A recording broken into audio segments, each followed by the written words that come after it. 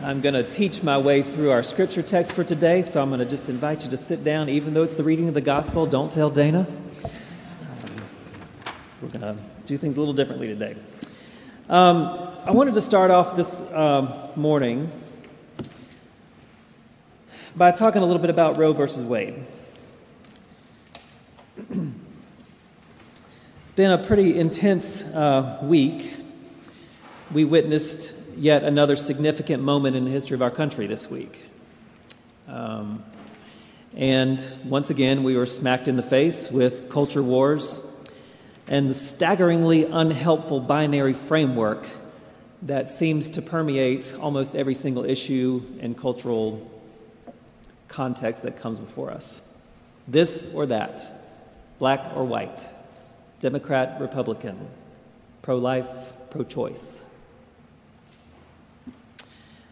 I happen to be a pro-choice pastor, but in my view, the pro-life, pro-choice is a false choice. I would like to think that we're all pro-life to some extent, and that the real issue is pro-choice or anti-choice. But even beyond that, there are probably more than just two perspectives about this. In fact, there are at least 5 that I can count, and probably more than that. We've got purists on either side of the spectrum, some that would say no abortion ever under any circumstances. On the other end, abortions anytime, anywhere, no matter what the circumstances. Folks kind of in the middle that see wisdom and problems with both. And then some that would be against abortion but don't want to criminalize folks for it. And then folks that generally support abortion rights but want to see abortion rates reduced. That's at least 5 perspectives right there, and there's probably a number of others somewhere woven in between. The conventional wisdom in our age seems to always want to criminalize everything. A punitive approach, a punitive response. Lock them up, throw away the key, charge them a large fine. Punitive versus restorative, collaborative, problem-solving, things like that. It just seems beyond our grasp in so many of the issues that come before us these days. I did a talk on human sexuality at my alma mater, Greensboro College, a number of years ago, and I put together a little timeline about faith and sexuality, and I wanted to share just a few of the entries that I put on the timeline. Because the Roe versus Wade decision, as you well know, came and was handed down in 1973. That was 49 years ago. And if we think about 1973 and the decade or so leading up to that moment, that was a lot of massive social change happening in a relatively short period of time. We had the U.S. Civil Rights Movement that was happening, in all throughout the 60s. We had a number of key assassinations, Martin Luther King and Bobby Kennedy, just to name a couple. We had the Vietnam War that was happening, a war that didn't make any sense to anybody, and saw folks getting killed over and over and over, and the folks that were getting killed, who happened to be people of color, would come back to the United States and be denied the rights that they had been overseas fighting for. Then we had the women's liberation movement that also awoke during that time and saw some pretty significant gains. And of course, in June of 1969, the thing that we celebrate every year during June, Pride, the Stonewall riots happened in New York City. And that led to the LGBTQ rights movement, which we are still a part of today. And all of these movements that we've named are still in progress, because all the rights and ability to be free have not been realized in all of these things. And seemingly, we are moving in a direction that seems to be recalling some of those rights and freedoms. Not long after so 1969 was the Stonewall riots, 1973 the Roe versus Wade decision was handed down, and then in 1979, the Moral Majority was founded by the Reverend Jerry Falwell in direct response to the Roe versus Wade decision, as well as all of the other cultural changes that was happening during that time. And anytime we see any of my colleagues who study sociology, or maybe some of you, can tell us that whenever there is a movement for progress, a movement that changes the societal fabric, the way we do things, there is almost always a pendulum swing in the opposite direction. And so we saw that again in 1979 with the founding of the Moral Majority, in which the interests of small business folks, small government folks, those kind of folks, libertarians, got married with folks that happened to be pro-life, anti-gay, and they formed this coalition that is now what we understand to be the Republican Party. And so that, again, was a pendulum swing sort of towards the conservative end of the spectrum in response to so many different changes that were happening. And I think the same thing is happening now. I think we are seeing a lot of social change in a very short period of time, with gains for LGBTQ folks, which we celebrate and we want to preserve. The Black Lives Matter movement, Me Too, war, a pandemic, for God's sake. Lots of change. Our lives have changed so much. If we think about just 3 years ago, sitting in this very sanctuary, and now, post-pandemic, trying to kind of get back together, half of us are back. Lots of us are online. You know, we've changed a lot just in the way we see the world. And so I think that what we're seeing, again, from a sociological perspective, is a pendulum swing in the opposite direction out of fear. Out of fear. Brian McLaren is somebody that I read a lot of his stuff. He actually used to be a evangelical white guy from Tennessee, I believe. And he was a part of the pro-life movement and was a pastor at a very large evangelical white Christian church. And over the years, he has kind of changed his perspective a little bit. But he wrote a 4-part letter to his fellow white evangelical Christian siblings. And in that letter, he offers a new framework by which to engage the conversation about abortion. And I wanted to share a couple of insights that he offers, which I found to be really helpful. He says that instead of the he says that excuse me, I lost my place here. He says that instead of the harder and deeper work, that we have taken a punitive approach to this, right? Outlawing it, making people go to jail. But instead, what does it look like to do the harder and more difficult work to make abortions less and less necessary by looking at some of the causes and bothering to ask the questions of people's lives? What's going on in somebody's life that would make this a decision they would have to face? Perhaps that is a goal, making abortion less and less necessary. Maybe that's a goal that we actually could all agree on. I don't know. And focusing on the causes and conditions that lead to abortion. The truth be told is that since 1973, the Roe v. Wade decision, abortions dropped to their lowest level since that decision during the Obama administration. Why?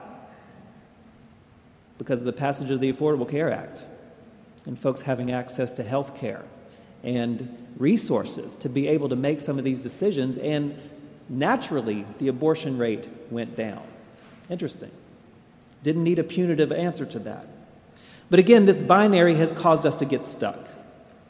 And our job as Christians, as followers of Jesus, now Jesus being the one who almost always turned conventional wisdom or the unquestioned norms of his time or the battle lines that we as humans draw, he turned all of those things on their head. And perhaps he calls us also to disregard some of those things and look and find a new and better way to engage our fellow siblings, to engage some of these different problems with eyes of Christ, to see things through a lens of love. Jesus calls us perhaps to see beyond the immediate and zoom out and see a much bigger picture, to relentlessly seek community and relationship, to be constantly on the lookout for common ground and the humanity in others, to heal what has been harmed and transform suffering into strength and meaning. And frankly, this is hard work, especially when it comes to something like this. But ironically, that actually kind of leads us into the heart of our text this morning, which is kind of a complicated text. It comes for us from Luke chapter 9, verses 51 through 62. And it's a text that is complicated, as I mentioned. It's filled with symbolism, provocative language, exaggerated statements. But why? Why would Jesus give us some of these words? We're going to take a look at that here in just a second. Before I read the text, I want to, some of you who have been in Disciple Bible study with me over the years have known that I am in a lifelong crusade against biblical fundamentalism. It is not healthy, nor is it accurate. Because when we are reading the language in this English translation of the Bible, which happens to be the New Revised Standard Version, turns out the text wasn't actually originally written in English. It was written in some other languages, and then somebody who was reading those old languages had to make some editorial decisions as they were moving it from this language to the other language, because sometimes there aren't equivalent words between languages. And so somebody has to make a decision about which word to use, and sometimes that can tilt the meaning of a text. And I think that's just important for us to kind of keep in mind, not to throw it all out, but to engage it more deeply, for ourselves, so that we can be thirsty for knowledge and expand and understand the fullest sense of what the text is telling us. So I'm going to read the text, and then we're going to go back through and kind of look at it a little more closely. It says, when the days drew near for Jesus to be taken up, he set his face to go to Jerusalem. Now, here in this text, we're in chapter 9, verse 51. This is, even though we're only in chapter 9, and there's still several chapters to go, we're seeing Jesus begin to make his pivot towards Jerusalem. And what that means symbolically is the end of his human life. So he's been out in the countryside ministering in the cities and healing and preaching and sort of just out in the countryside. And he's making that pivot towards what is inevitably coming his way. And that is his death, ultimately, by the establishment. And so Jesus sent messengers ahead of him, and on their way they entered a village of the Samaritans to make ready for him. But the Samaritans did not receive him because Jesus' face was set towards Jerusalem. Now, a little background about that. How many of you all know what the Samaritans were? A few of you. There were a group of people who, back up a few centuries, when the Babylonians came and took over Jerusalem, and they shackled all the Jews, or most of the Jews, and marched them off into exile, and then systematically destroyed the temple, the most sacred thing in the Jewish tradition. Destroyed the whole thing, tore it to the ground. And they marched all the Jews off to exile, except there were some that were left behind. And then, to fill up some of the gaps of folks that were there before, the Babylonians brought in foreigners from other lands that were part of their empire. And those foreigners came and kind of created community with the Jews that were left behind, and they intermarried and kind of created a whole new group of people that are now known as the Samaritans. Now, when the Jews came back from exile, and they reacquainted themselves with the folks that were left behind that had kind of created this new group, there was some animosity there. They didn't really get along. The Jews looked down on the Samaritans, and the Samaritans got mad and looked down on them back. And so centuries later, they still had this tension between people who ultimately were family members. And so, because Jesus, being a Jew, was headed to Jerusalem, the Samaritans weren't having it, and they were offended by that alone. And so that's kind of where this comes from. And Jesus is not deterred by that. Just as we were talking about before, Jesus turning conventional wisdom and the conventional way that we see things and the way we've always done it largely ignores those things in the interest of oneness. And we're going to see that a little bit further here. So they did not receive him. And when the disciples, James and John, saw it, they said, "Lord, do you want us to command fire to come down from heaven and consume them?" And Jesus said, "No." "No, I don't want you to have fire come down from heaven to consume them." So Jesus turned and rebuked them, and then they went on to another village. And as they were going along the road, someone said to Jesus, "I will follow you wherever you go." And Jesus said to him, "Foxes have holes and birds of the air have nests, but the Son of Man has nowhere to lay his head." Now this is kind of like folks that do Facebook activism. think they're really doing something by liking a photo or sharing a post. That's kind of, I think, what this person is saying. Oh, they got caught up in the moment. They were moved. They were excited. Yeah, whatever. I'll follow you wherever you go. But they hadn't really taken the time to think about what that means, that there's sacrifice involved, and that activism means putting ourselves on the line for something that we care about. And Jesus has to kind of check that person on that a little bit, and check maybe some of us too. To another, Jesus said, "Follow me." But the person said, "Lord, first let me go and bury my father." But Jesus said to him, "Let the dead bury their own dead. But as for you, go and proclaim the kingdom of God." And another said, "I will follow you, Lord, but let me first say farewell to those at my home and handle all of my affairs." And Jesus said to him, "No one who puts a hand to the plow and looks back is fit for the kingdom of God." This is the word of God for all of us, the people and children of God. Thanks be to God. Now, as I mentioned, there are clearly some exaggerated statements in this text. No one who looks back. Haven't we all looked back? I know I have, with some regret at times, some disappointment, some joy. But I think we all look back. And what's so wrong with that? Caring for our families, especially a dying parent, isn't that something ideally that we would encourage and even celebrate? Handling our affairs, handling our jobs, handling the things that put food on the table and all of our different logistics in our lives. Isn't it a good idea to kind of tie up some loose ends, handle all that before taking on a new project? Seems like a good idea to me. And so the things that Jesus is asking us to leave behind are seemingly good things. It doesn't make sense unless we read this through the lens of Jesus as prophet. And we see Jesus in a lot of different roles in the text. We see him as teacher, as healer, preacher, leader, savior. But in this text, I think it actually makes sense and helps us a little bit to see Jesus as a prophet, falling in the lineage of Elijah. And if we were to have read the Old Testament lesson for today, it talks about Elijah and Elisha and how Elijah ascended up into heaven. And so there's a lot of parallels between those stories. So I invite you to maybe read that after church is over and just kind of examine that for yourself. But what do prophets do? They interpret the times and culture and society that they live in. They make provocative and exaggerated statements, all for the purpose of inspiring change.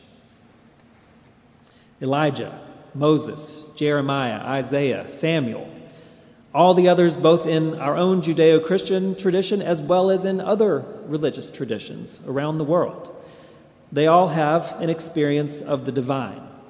They've had some kind of glimpse of something beyond the veil. They've witnessed that veil sort of parts between the physical realm where we live here and the spiritual realm. And when they've seen that, when they've experienced that, it makes everything on this side of the veil seem very small, very relative, And so I think that's kind of where Jesus is coming from. And when one experiences that, there's a true recognition that everything is passing away all the time. We are here for such a short period of time on this planet. And those who fully recognize this and have glimpsed at the absolute unconditional love, truth, and eternity of God, well, once you see even a tiny glimpse of that, again, it makes everything on this side of the realm seem relative. And certainly our silly preoccupations and our small-mindedness and our drive to impose our will and our belief system on other people just seems silly at that point. And Jesus, throughout his life and ministry, largely ignores the religious and cultural norms and instead tries to wake people up to our collective oneness, which we are largely missing in this conversation about abortion. In this text, Jesus singles out family and occupation as limiting factors. They are seemingly good things, handling our affairs, taking care of our families, but they keep us in our own world. The first question, at least that I used to ask when I would be trying to get to know somebody, is, what? What do you do? What do you do for a living? What's your job? Sort of as a way of just kind of contextualizing somebody. I try not to ask that question as much anymore because, sometimes folks might be in between jobs or folks might not want to identify with the job that they do or whatever it is. But in America, capital of the world, our worth and our value and our identity is largely tied up in our job. I know it has been for me at times. I'm in a bit of a season of loss right now just with my change in my role here at St. Mark and the loss of that election and, loss of a relationship and, some other things. But just that sense of identity tied up in those external things. When those things are taken away or changed, kind of causes a little bit of a disturbance. And certainly with our families, most people think the way that their families do. And for those of us that are part of the LGBTQ community, we've had to do a lot of work sometimes to separate ourselves and others. Not just this community, but many of us have had to kind of be jolted into a new way of thinking because we meet somebody new from a different faith or a different race or a different cultural background. And it causes us to rethink what we may have learned or the way our family sees. But if we don't have that opportunity to meet somebody different, a lot of times we'll just kind of go along with whatever it is our families say or do or think. And those circumstances, when limited family and occupation, our worldview can be small, and otherness becomes a threat. And again, I think that's what Jesus is getting at in this passage. When Jesus says, "Follow me," notice he doesn't say, "Worship me." He says, "Follow me." He's pointing to something beyond himself. He leads us into new cities, new worlds, new religions, new ways of seeing and thinking. It's a fuller, more lived out embodiment of love, not the feeling of love, although that may be present from time to time, but a new worldview of love. And so as we ponder on this text and reflect on ways that our own worldview and thinking may be limiting, the way that our own worldview and our thinking might be limiting us, may we allow the ever-present, ever-loving presence of God to guide us, to shepherd us, even provoke us into more fully loving God, ourselves, and our neighbor. We're going to have a lot of work to do over these next years. In response to this decision, wherever you fall in the belief system, there's a lot of work that's going to be ahead because things are going to change. And some of our other rights might be threatened. We've already seen one of the justices say, we're coming for LGBTQ rights, contraception. Is that really the best way for us to engage how we govern the land? Or is it perhaps a different, maybe better way to look at the context and be in conversation and be in relationship and be in collaboration with those around us to find ways to reduce suffering and reduce harm?